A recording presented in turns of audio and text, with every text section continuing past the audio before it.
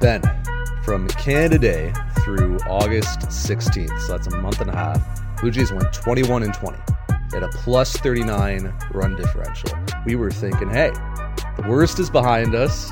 May is gone. They can't hurt us anymore. The Blue Jays are turning this thing around. They're starting to look a lot more like something close to a competitive ball club. One game over 500 over that 41-game stretch, a good run differential. So what's happened since then? Club has gone 3-12 with a minus 40 run differential. Which is the real Blue Jays, or is it somewhere in between? Yeah, I mean, usually when it comes to this kind of extreme runs, probably somewhere in between, but it is a reminder that this is not a 500 team right now. And even though they might play like a 500 team when they're playing their very best baseball of the year, this team also has the potential to play way below that. And it is kind of crazy to think that 21-20 run where they were, just firing on all cylinders and everything was going right, and they are a 500 team for a quarter of the season. So a reminder that they have a lot of work to do. They're firing on most of their cylinders. On all the cylinders they have, which isn't necessarily a ton. They're firing on like 51% of their cylinders, which put them a game over 500. Yeah, I wonder if this run since then. It's at the letters, by the way, brought to you by the all-new 2019 Ford Ranger. And he's Ben Nicholson-Smith, and I'm Arden Zwelling. And I'm wondering if that run of 3-12, like the schedule's gotten rougher. Playing Houston, 4 against Atlanta, Tampa Bay Rays. Like they're playing tough teams. The schedule's been tougher than it was prior. But I just wonder if that 3-12 run kind of puts a bit of a damper internally on the progress that the Blue Jays were thinking that they had made over that midseason stretch where they were looking a lot better.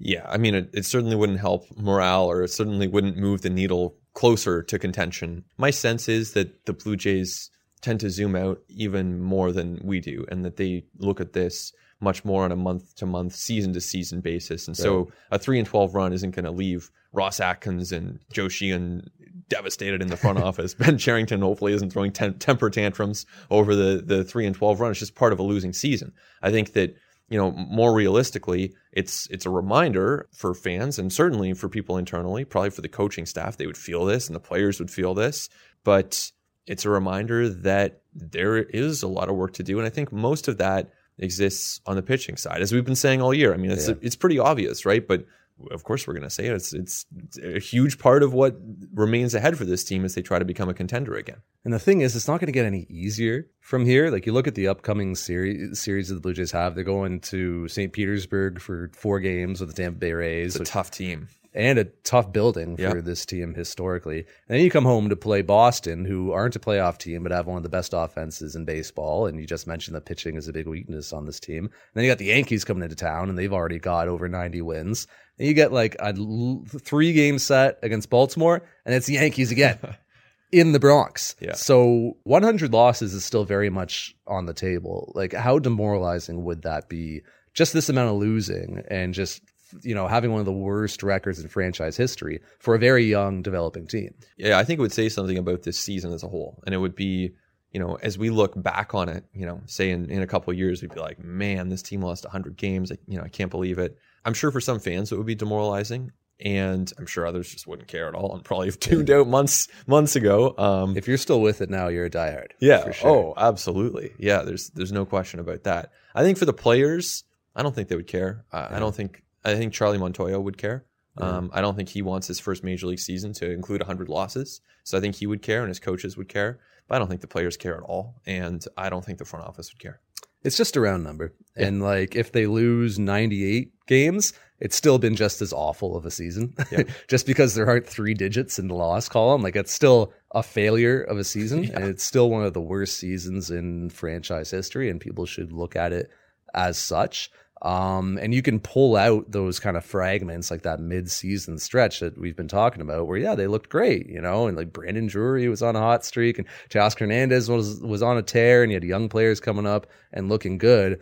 But it's a 162-game schedule. It's a 6-month thing. You can look good for 6 weeks, and we're seeing now it really doesn't make that much of a dent in your overall season. So I'm just kind of, when I talk about this team, like I think about, I feel like the worst is behind us, and I feel like they're kind of on the upward way of like the inverse parabola of getting out of this rebuild.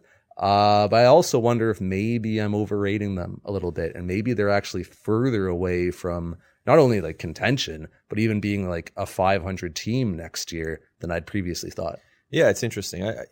When you look at the last stretch, it's been tough. I still think that, if they make a couple additions to the pitching staff, they probably project as a 78 win team, and maybe a little bit more upside, depending on who they add on the pitching side. Do you think they could go from, so say they win like 65 this year, do you think they could really add 13 wins next year? I think so. And I mean, some of that would be, this year has been a year of opportunity. And so that means that the Blue Jays have given opportunities to players who have since proven that they did not necessarily deserve those opportunities. So you look at whoever it is. Let's pick on Socrates Brito again, because he had a rough year. Yeah. We definitely haven't piled on him. I think he was the Bison's MVP. He was, yeah. And he's Rule 5 eligible. Jays will probably not protect him, I would think, in the Rule 5 draft, from what we understand. So he'll probably be gone. No one's going to claim. Well, that's not the point. The point is the Blue Jays gave playing time to people like Socrates Brito, who put up negative WAR and actively hurt the team with their performances. Mm-hmm. There are a lot of pitchers. If you look at the Blue Jays baseball reference page or the Blue Jays Fangraphs page, there are a lot of pitchers in the negatives this year. And so I think that they can make a certain amount of improvements just by not giving opportunities to as many pitchers who are going to post negative WARs. And that's not to say that they're going to have all guys in the positives. They're going to have pitchers who struggle again in 2020. But they're not going to give as many opportunities to those pitchers who actively hurt them. I was so mad at your Socrates Brito slander that I threw my pen at you. He had only 43 plate appearances for this team. Mm-hmm. So and I get it. They were bad plate appearances. Yeah. They weren't good. But, we pick on Socrates Brito a lot. Alan Hansen had 48 plate appearances for this team.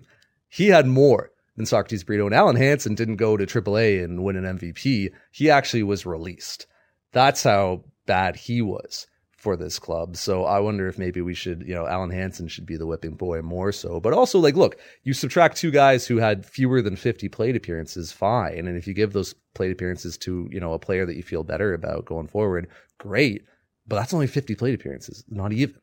Right. So you do have it's not even 100, accumulatively. I'll just read you a few names here, okay? So Edwin Jackson.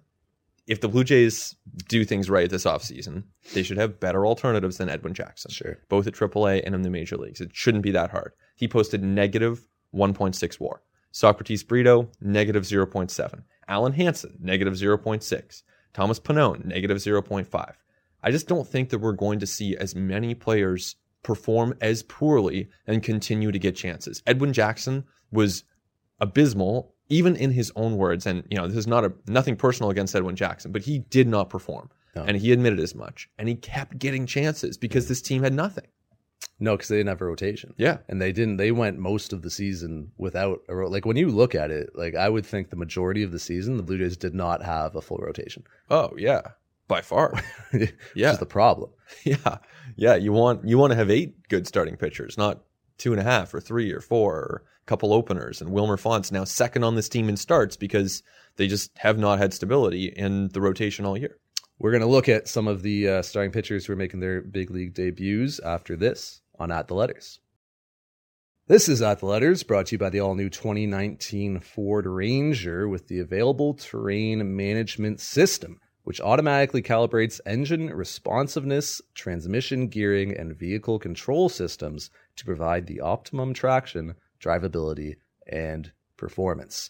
TJ Zeuch makes his big league debut in Atlanta on Tuesday. Ben, your thoughts on how things went for young TJ?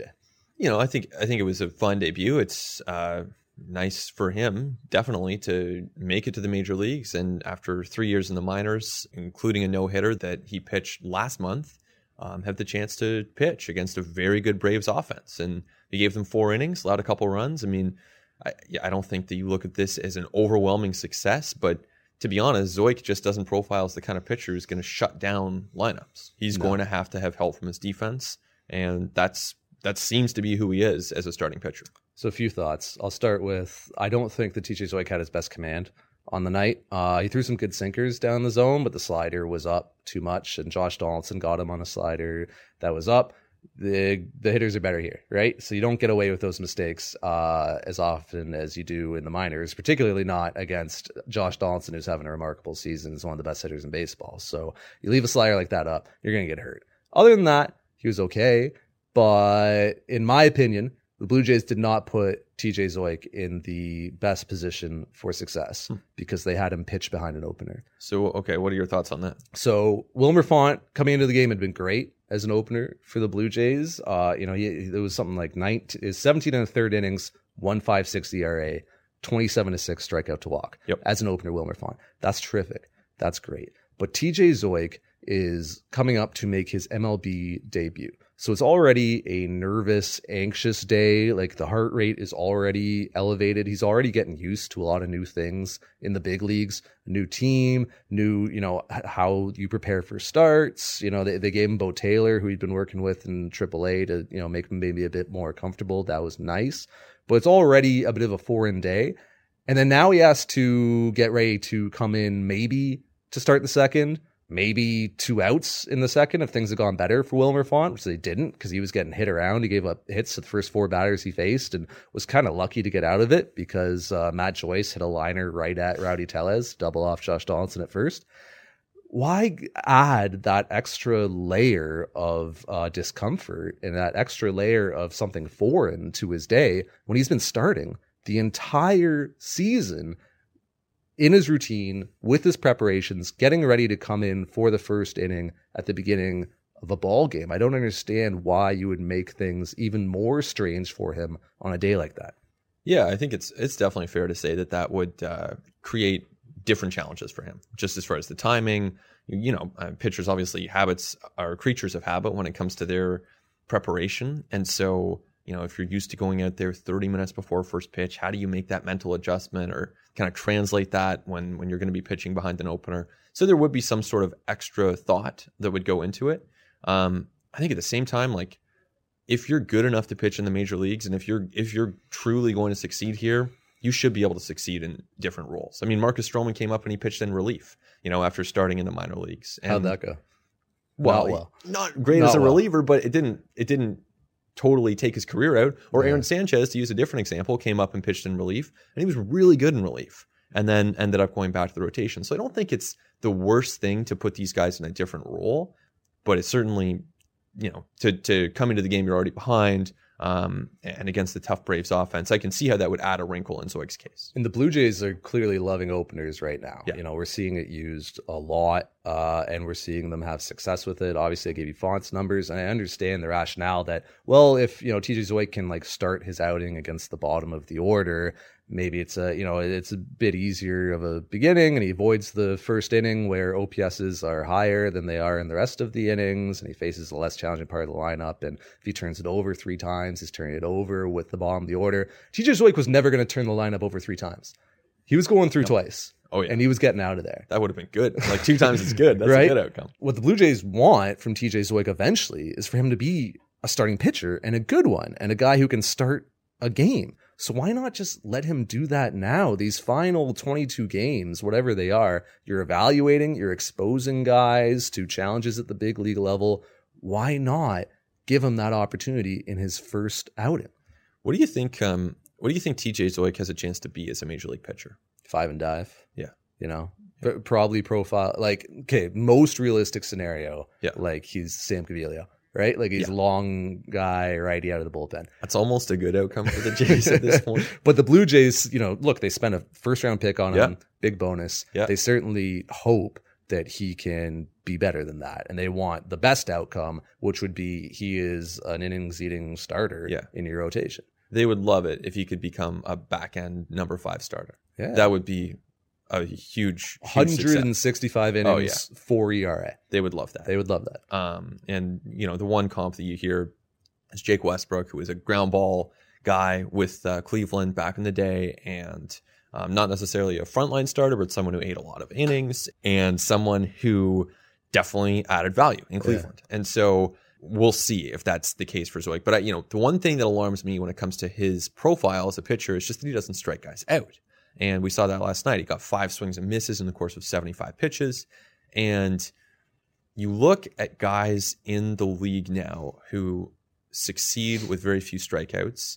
Often they are ground ball guys, which Zeuch is. So you look at a guy like Brett Anderson, you look at a guy like Mike Leake, Marcus Stroman even would fit that mold to an extent. Sure. Wade Miley, like these guys get a lot of ground balls and they're still successful. But it's really tough to do. And you have to be in the strike zone, but at the bottom of the strike zone, you can't leave pitches up over the plate like you observed with his slider yesterday. So it's a tough kind of needle to thread there when it comes to pitching in the strike zone, because you can't afford to walk guys, but also not leaving it up. And it requires really good command. So we'll see if Zeuch can do that. I think the odds right now would be, because he's not even striking out 6 per 9. He's striking out like 4.5 per 9. I know. Even Mike Soroka, who is like similar sinker baller guy, doesn't strike a lot of guys out. His K per 9 is 7. Right. Yeah. And that's below average for Major League Baseball Absolutely. these days, but still.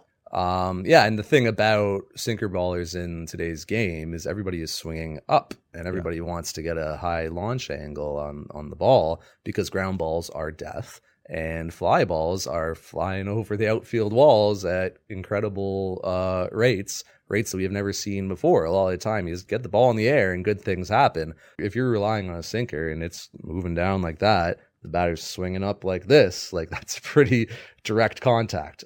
So you have to be really fine with your command and with your location. Like you can't miss like he was in his debut outing. But I also think he should have been allowed to start. Fair. Yeah. And I think that Anthony Kay should be allowed to start when he comes up to pitch this weekend. Yeah, that'll be against the Rays, and that's a challenging lineup in some ways. But Kay has had a lot of success, with the exception of his final AAA start, which wasn't good. He had a lot of success at Buffalo, and so this is someone who's probably going to get a lot more strikeouts than Zeuch. He's probably going to walk more guys too. So that's what we're looking at. But I think it makes sense to take a look at him. And these guys, in both cases, they're going to be on your 40-man anyway. So take a look, see what they can do, and maybe one of them or both of them can surprise us over the course of the final month of the year. Anthony Kay is going to be an interesting one because obviously, one half of the return from Marcus Stroman, and so there's going to be, a lot of eyes on that. His performance is going to be under a bit of a magnifying glass, like, fair or not. But a guy with some velocity, a guy who can strike people out, a guy with a big breaking curveball, but also a guy who had like a 5 walks per 9 in AAA. And so if you want to ask Sean Reed-Foley how that turns out in the majors. If you come up and you're not throwing strikes, right? Yeah. Like the hitters are better, man. Like they got better strike zone discipline. The umpires are better, right? Like that's a factor as well. The umpires like call balls and strikes much more consistently than they do in the minor leagues. And when you are outside the zone and walking hitters, team's going to force you into the zone. And then if you're over the plate, you're going to get crushed because the hitter's really good here. And what do you think the Rays are looking at when Chad Mottola, their hitting coach, goes over Anthony Kay in that hitters meeting ahead of the Blue Jays series? And they're going to say this guy was walking hitters at AAA. Yeah. They're going to say he had a lot of problems with command there, and you guys need to be patient, and you guys need to wait for pitches in the zone. So this is, when we can identify it, then you know that the Tampa Bay Rays can identify it too. So they've found this out, and they're going to be telling their hitters to be very selective. So that creates the cat and mouse game. And it'll be on Kay to adjust and probably to attack right away. He'll be anticipating that the Rays might be patient, get in there, get ahead, strike 2, then you can use that curve or elevate the fastball. You're good to go. Well, and I like that approach from a guy in his first outing too, is like, hey, these guys haven't seen me. Yeah, I believe in my stuff. It got me here. Put it on the plate. Let it eat. Exactly. As Russell Martin would say. Exactly. And I am also enjoying that the Blue Jays are using their September call-ups to kind of reward some young guys who had strong years, like TJ Zeuch, Anthony Kay, Jonathan Davis. Like, instead of, look, the Blue Jays have holes in their rotation, and instead of seeing those starts go to like baseball mercenaries like Edwin Jackson that you were saying before, or veteran, like, well-traveled dudes coming, Ryan Fearbens and what have you, we're actually seeing like young players, homegrown in the case of TJ Zeuch, who have worked hard this year, getting a little reward with some big league, not starts, should be starts, big league outings, a little big league pay, per diem, nice hotel rooms. It's nice. I like it. Yeah, no, it is good. And I think, when you think about the the journey that these guys go on for years and years to actually make it to the major leagues, that's great. And there are also benefits, that are harder to quantify, but there was a reason that the Blue Jays called up guys like Alford and Davis and Jansen and Borucki and Reed Foley late last season. And it was that they wanted to make sure that on opening day 2019, those guys were not going to be overwhelmed by the moment or overwhelmed by the situation that they're in. Again, impossible to quantify, but it does stand to reason that there would be some benefit there. They're a little bit more familiar, and Kay, let's say he comes up next May and makes 10, 15, 20 starts for the Blue Jays. Well, it won't be his major league debut at that point. Same with Zoik. And so even if they aren't in the top 5 on the Blue Jays depth chart, they've tested themselves at the major league level, and there is some benefit to that. One last thing, I'm sure people are tired of me harping on this, but you're using the opener with these young kids, right? And the opener is a strategy that's meant to be used to help you win ball games. Yeah. And we have established that winning and losing ball games right now really does not matter for the Toronto Blue Jays. They could lose every game for the rest of the season, and it won't make a difference. They could win every game for the rest of the season, and it won't make a difference. So why are you doing it? Is it perhaps, that maybe you can save some money in arbitration down the line if pitchers have fewer starts? I don't like it. I don't see the competitive reason for it right now. I don't like it. Yeah, I mean, if TJ Zoik even gets to arbitration, that's a good thing for the Jays. It is, honestly. Yeah, no, it is. So I think you kind of get there first. But yeah, I see what you're saying. You mentioned Anthony Alford and Jonathan Davis, who have joined this club. The Blue Jays right now have essentially 2 outfields because Lourdes Gurriel Jr. is about to come back from injury, missed about a month with a quad issue. So you look at in right field, Randall Grichuk and his $52 million extension are in right. In center, Teoscar Hernandez, who has an 850 OPS since he came back from his little minor league sabbatical. Derek Fisher, who obviously the club likes a lot, is also out of options next spring, so they want to find out about him. Those guys are pretty cemented in center. And Lourdes Gurriel Jr. is going to come back, and I have to assume play left field almost every day because since he took over in left, he has a 935 OPS before he went down with injury. Pretty good. So there's 4 guys. And then on the bench, you got Billy McKinney, Jonathan Davis, and Anthony Alford, who's also out of options. It's a log jam, Ben. There's only so much playing time to go around. What do you prioritize as the Toronto Blue Jays down the stretch when you are looking at, was that 7 names? 7 names, 3 starts a day and late game pinch hit opportunities, this and that. Who do you prioritize? What do you prioritize down the stretch? Yeah, I think also I would add Justin Smoke and Rowdy Tellez to this mix because I think that you can... DH? Yeah, and that's the one way to create a few more at-bats for these guys. I mean, ultimately, you just listed off the 7 names. And so 7 names plus the 2 Tellez and Smoke. So that gives you 9 for a total of 5 positions. So you know that there are going to be a lot of guys on the bench on any given day. But I think if you rotate it through, then most guys are playing, the regular guys are playing at least 2 out of every 3. And your bench guys are playing, let's say, 1 out of every 3, maybe getting into a game late to play some defense or pinch hit potentially, depending on matchups. It'll be a juggling act for Charlie Montoyo, but I still think there's a way to get most of these guys in. And certainly you want to play Smoke most days. I think you owe it to him at this point in his career as he approaches free agency. I don't think it would be fair to Smoke to just entirely Russell Martin him and put him on the bench for the last month. No. And if you were going to do that, the time was, put him on waivers in August or release him in August. Totally. So I think now that he's with the team, they do have somewhat of a professional obligation to him to continue playing him. And he's also a good player. So Smoke will play most of the time, but you can give him the occasional day off. Tellez, you don't owe him anything. He has options next year. If he plays 3 times a week, that's fine. And I know he homered the other day, but we talked about this last week. I'm not sure that Tellez has forced his way into absolute everyday playing time for this team. And as for the other guys, I think it's a mix and match and see what happens. With Lourdes, you want him out there. Yeah. With Tellez, the Blue Jays are obviously trying to figure out right now if he's ready to take over the first base job next season. I've already made my determination on it. I think most casual observers have.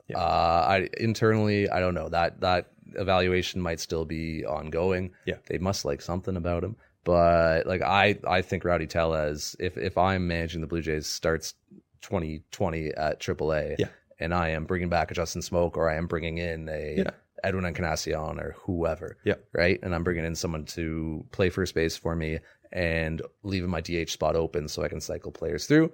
But we've seen Rowdy Tellez go on hot streaks before, right? Last September, he hit a double every time he was up. Yeah. So we'll see. So, but I think he's going to continue to play. And like you said, Justin Smoke has to continue to play. I won't stand for it if he's not playing anymore. So really, like, DH first base it's not as much of an option, right? Yeah. Is Anthony Alford going to DH? Sure. At all? Do you think so over these final 22 games? Why not? Because you've got Justin Smoke and Rowdy Tellez, plus you've got a lot of names on the infield too. Where does Brandon Drury fit into all this? Yeah, that's a good point. And I think Alford is the low man on the totem pole. I think that on that outfield kind of depth chart, like he's 7 of 7. Yes. Which is not good for Anthony Alford because he's out of options. Yeah. Maybe it is good for Anthony Alford. I don't know. It's not good for the Blue Jays because the clock's ticking on him. They got to make a decision for him. Yeah. He's out of options. So the Blue Jays have these final 20 games to kind of learn more about him, unless they've already made up their minds and said, yeah, this is how we feel about him. Kind of lukewarm about him. Like, he had, a lot of potential at one point. So the guy was top 100 prospect 3 years running. Wow. Top 50 prospect a couple times as well, right? Like, and has all the tools in the world that you want, great makeup and character and all that stuff. But the Blue Jays might just say, it's not working out. He's only a year younger than Derek Fisher. Wow. He's getting old, right? He's 25. Yeah. He's out of options. Blue Jays might have already made their mind there. Maybe he gets traded this offseason. He comes back next spring and gets exposed to waivers at the end of camp. Yeah, I could see either one of those things happening, to be honest. Alford as a potential trade chip to some team that wants to take a flyer, or, they just play it out in spring. And that's the thing that you see with this front office over and over is they don't mind just letting something play out and then see. Yeah. So with Tellez, he'll come into camp with a chance to win a job and they'll play it out. And you would think and hope that they would have alternatives there also. So it's not just Rowdy Tellez, but the same will apply in the outfield. I think they'll just let it play out with Derek Fisher and Anthony Alford and gather all the information and make a call on March 25th or whatever it is before opening day. Yeah, if you just as things stand right now, 2020 outfield, Grichuk, Hernandez, Gurriel, Fisher is your fourth. Yeah. Basically. And so Billy McKinney and Jonathan Davis will have options remaining. It's Alford is the guy. And then I also wonder if the Blue Jays don't try to package some of this outfield surplus with maybe, I don't know, another prospect or something to try to get some like current major league starting pitching. Yeah. Right? Yeah. Like, I don't know if it would be a trade for like a prospect or could be a trade for a guy on the cusp of someone else's 40-man roster, right, who is also in a similar position. But there's got to be some opportunities, you would think, where, it's like the Trent Thornton situation, right? Where Aledmys Diaz became, Trent Thornton. That's maybe the Blue Jays can do something similar to acquire somebody who will be in their starting rotation next year. Trent Thornton, I think, is the perfect example of the kind of pitcher the Jays should be looking to trade for. You take a shot on someone who has pretty intriguing potential, and he was going to be Rule 5 eligible, and the Astros maybe weren't going to have room to protect him. So they have to do that same scouring this offseason for the Rays and the Astros and the Dodgers and the Yankees, the teams with the deepest 40-man rosters, and basically find the pitchers who are on the edges, try to acquire a couple. When do we get to dump on the Randall Grichuk extension? I think now is fair. It's now yeah, fair. I think now is fair. Looks bad, man. Yeah. It looks bad. Yeah. So the thing that I liked about that extension, to be fair, was that it's front loaded. So towards the end, like I think the rate in the last 3 years, like $9 to $10 million. If that's what you're paying for your fourth outfielder for a bench bat, it's not the worst thing in the world. Blue Jays can be a high payroll team. We've seen them run $160, $170 million payrolls, $9 to $10 million. Like that's less than Kendrys Morales was earning, right? So it's not crazy, but it's just not happening for Randall Grichuk this year. We got 20 games left, and right now he's got a 718 OPS, 89 OPS plus, so 11 points below average. Wow. 284 on base percentage. Man. Which is like Pilar-esque. Yeah. I think you give him the opportunity down the stretch to keep working at it, keep trying to get out of it, right? Because he can't turn around without facing major league pitching, without being in competition. Yeah. But you're tied to this guy, man. Like you owe him $52 million on an extension that you signed in April. It's looking rough right now. It is. Wow. 89 OPS plus. That's not good. I think what I was reminded of when the Astros came into town recently was that they have Josh Reddick, their own $52 million corner outfielder. Yeah. hitting ninth. And I mean, that's maybe where Randall Grichuk would exist on a good team, on a really good team, Right. would be the number 9 hitter, and less of a, hey, this guy is like on the side of the stadium as one of our guys, where you see him in promotional material around the team, and he's kind of regarded as someone who has the potential to be a piece, and clearly the extension reflected that, but he hasn't done it. And so I think on the one hand, yes, he's a major league player, and he's someone who can help the Blue Jays win games. You want him on your roster somewhere in some capacity. Yeah. But he's not playing like a corner outfielder. When you think about the way balls are leaving ballparks these days, 30 home runs. Eugenio Suarez has 40 bombs. Like, this is like what's happening in Major League Baseball. And Randall Grichuk, I mean, he's just not doing it. No, he has 24 home runs. Yeah. In 545 plate appearances. Yeah. We're just not seeing the exit velocities that we were seeing in recent years. We're not seeing the barrels that we were seeing. We're seeing it at times. But we're not seeing it as consistently. And that was always the thing that you dreamed on with Randall Grichuk, was like, man, the guy hits the ball so hard. If he can kind of, refine his plate approach, get a bit more discipline, chase less crap, strike out less, get hit, pitchers into the zone, hammer some of those fastballs in the zone, maybe this could really work out. But he's also 28 now. Yeah. So like, it's got to happen now, right? Like, right. You're entering your prime, now is the time. Like, you could have like a, I don't know, maybe break out at 30. It just doesn't happen that often, man. Like, typically like 28 in today's game, that's when it needs to be happening. And we are seeing some of the like peripheral numbers that you look to that kind of tell you that like, oh, there's something here, are moving in the wrong direction. Yeah, and it's funny, you say entering his prime. The way aging curves are going in baseball, maybe he's leaving it, which is a crazy thought.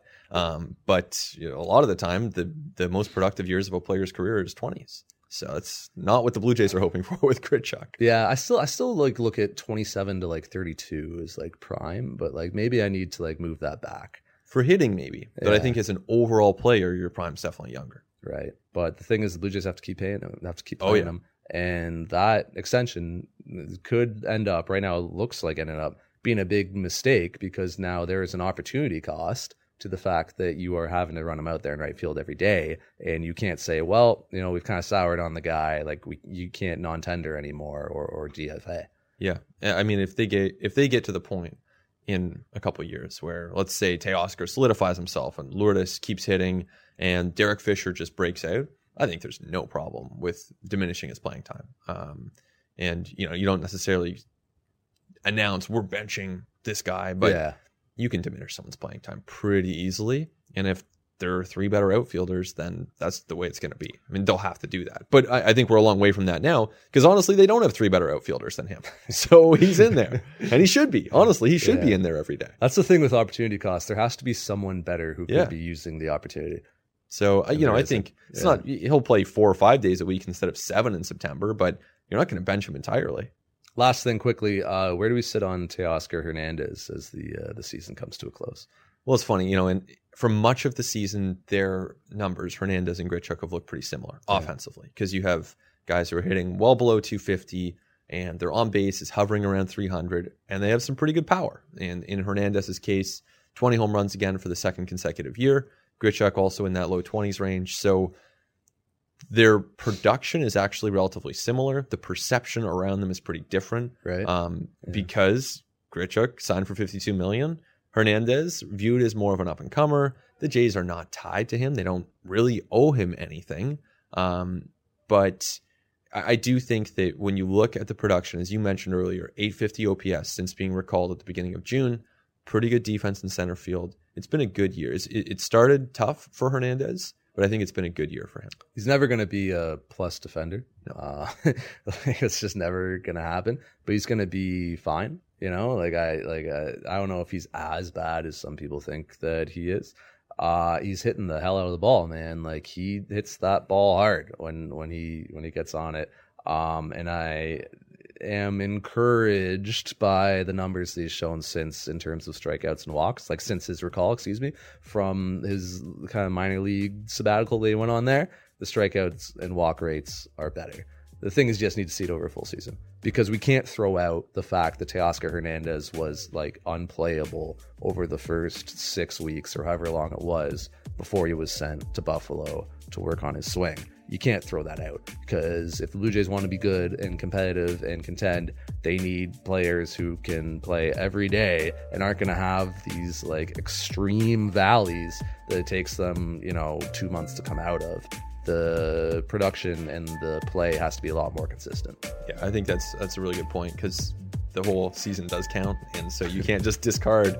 I know it's not quite the arbitrary endpoints territory, because we're picking the stats from when he was actually recalled, so the endpoint makes sense, but still doesn't erase the fact that he was really struggling early in the season. That's Ben Nixon Smith. I'm Arden Zwelling. This has been At The Letters. I want to thank Show Ali for producing. I want to thank Anthony Memme for working the cameras. I want to thank all you for listening. Talk to you next week on At The Letters.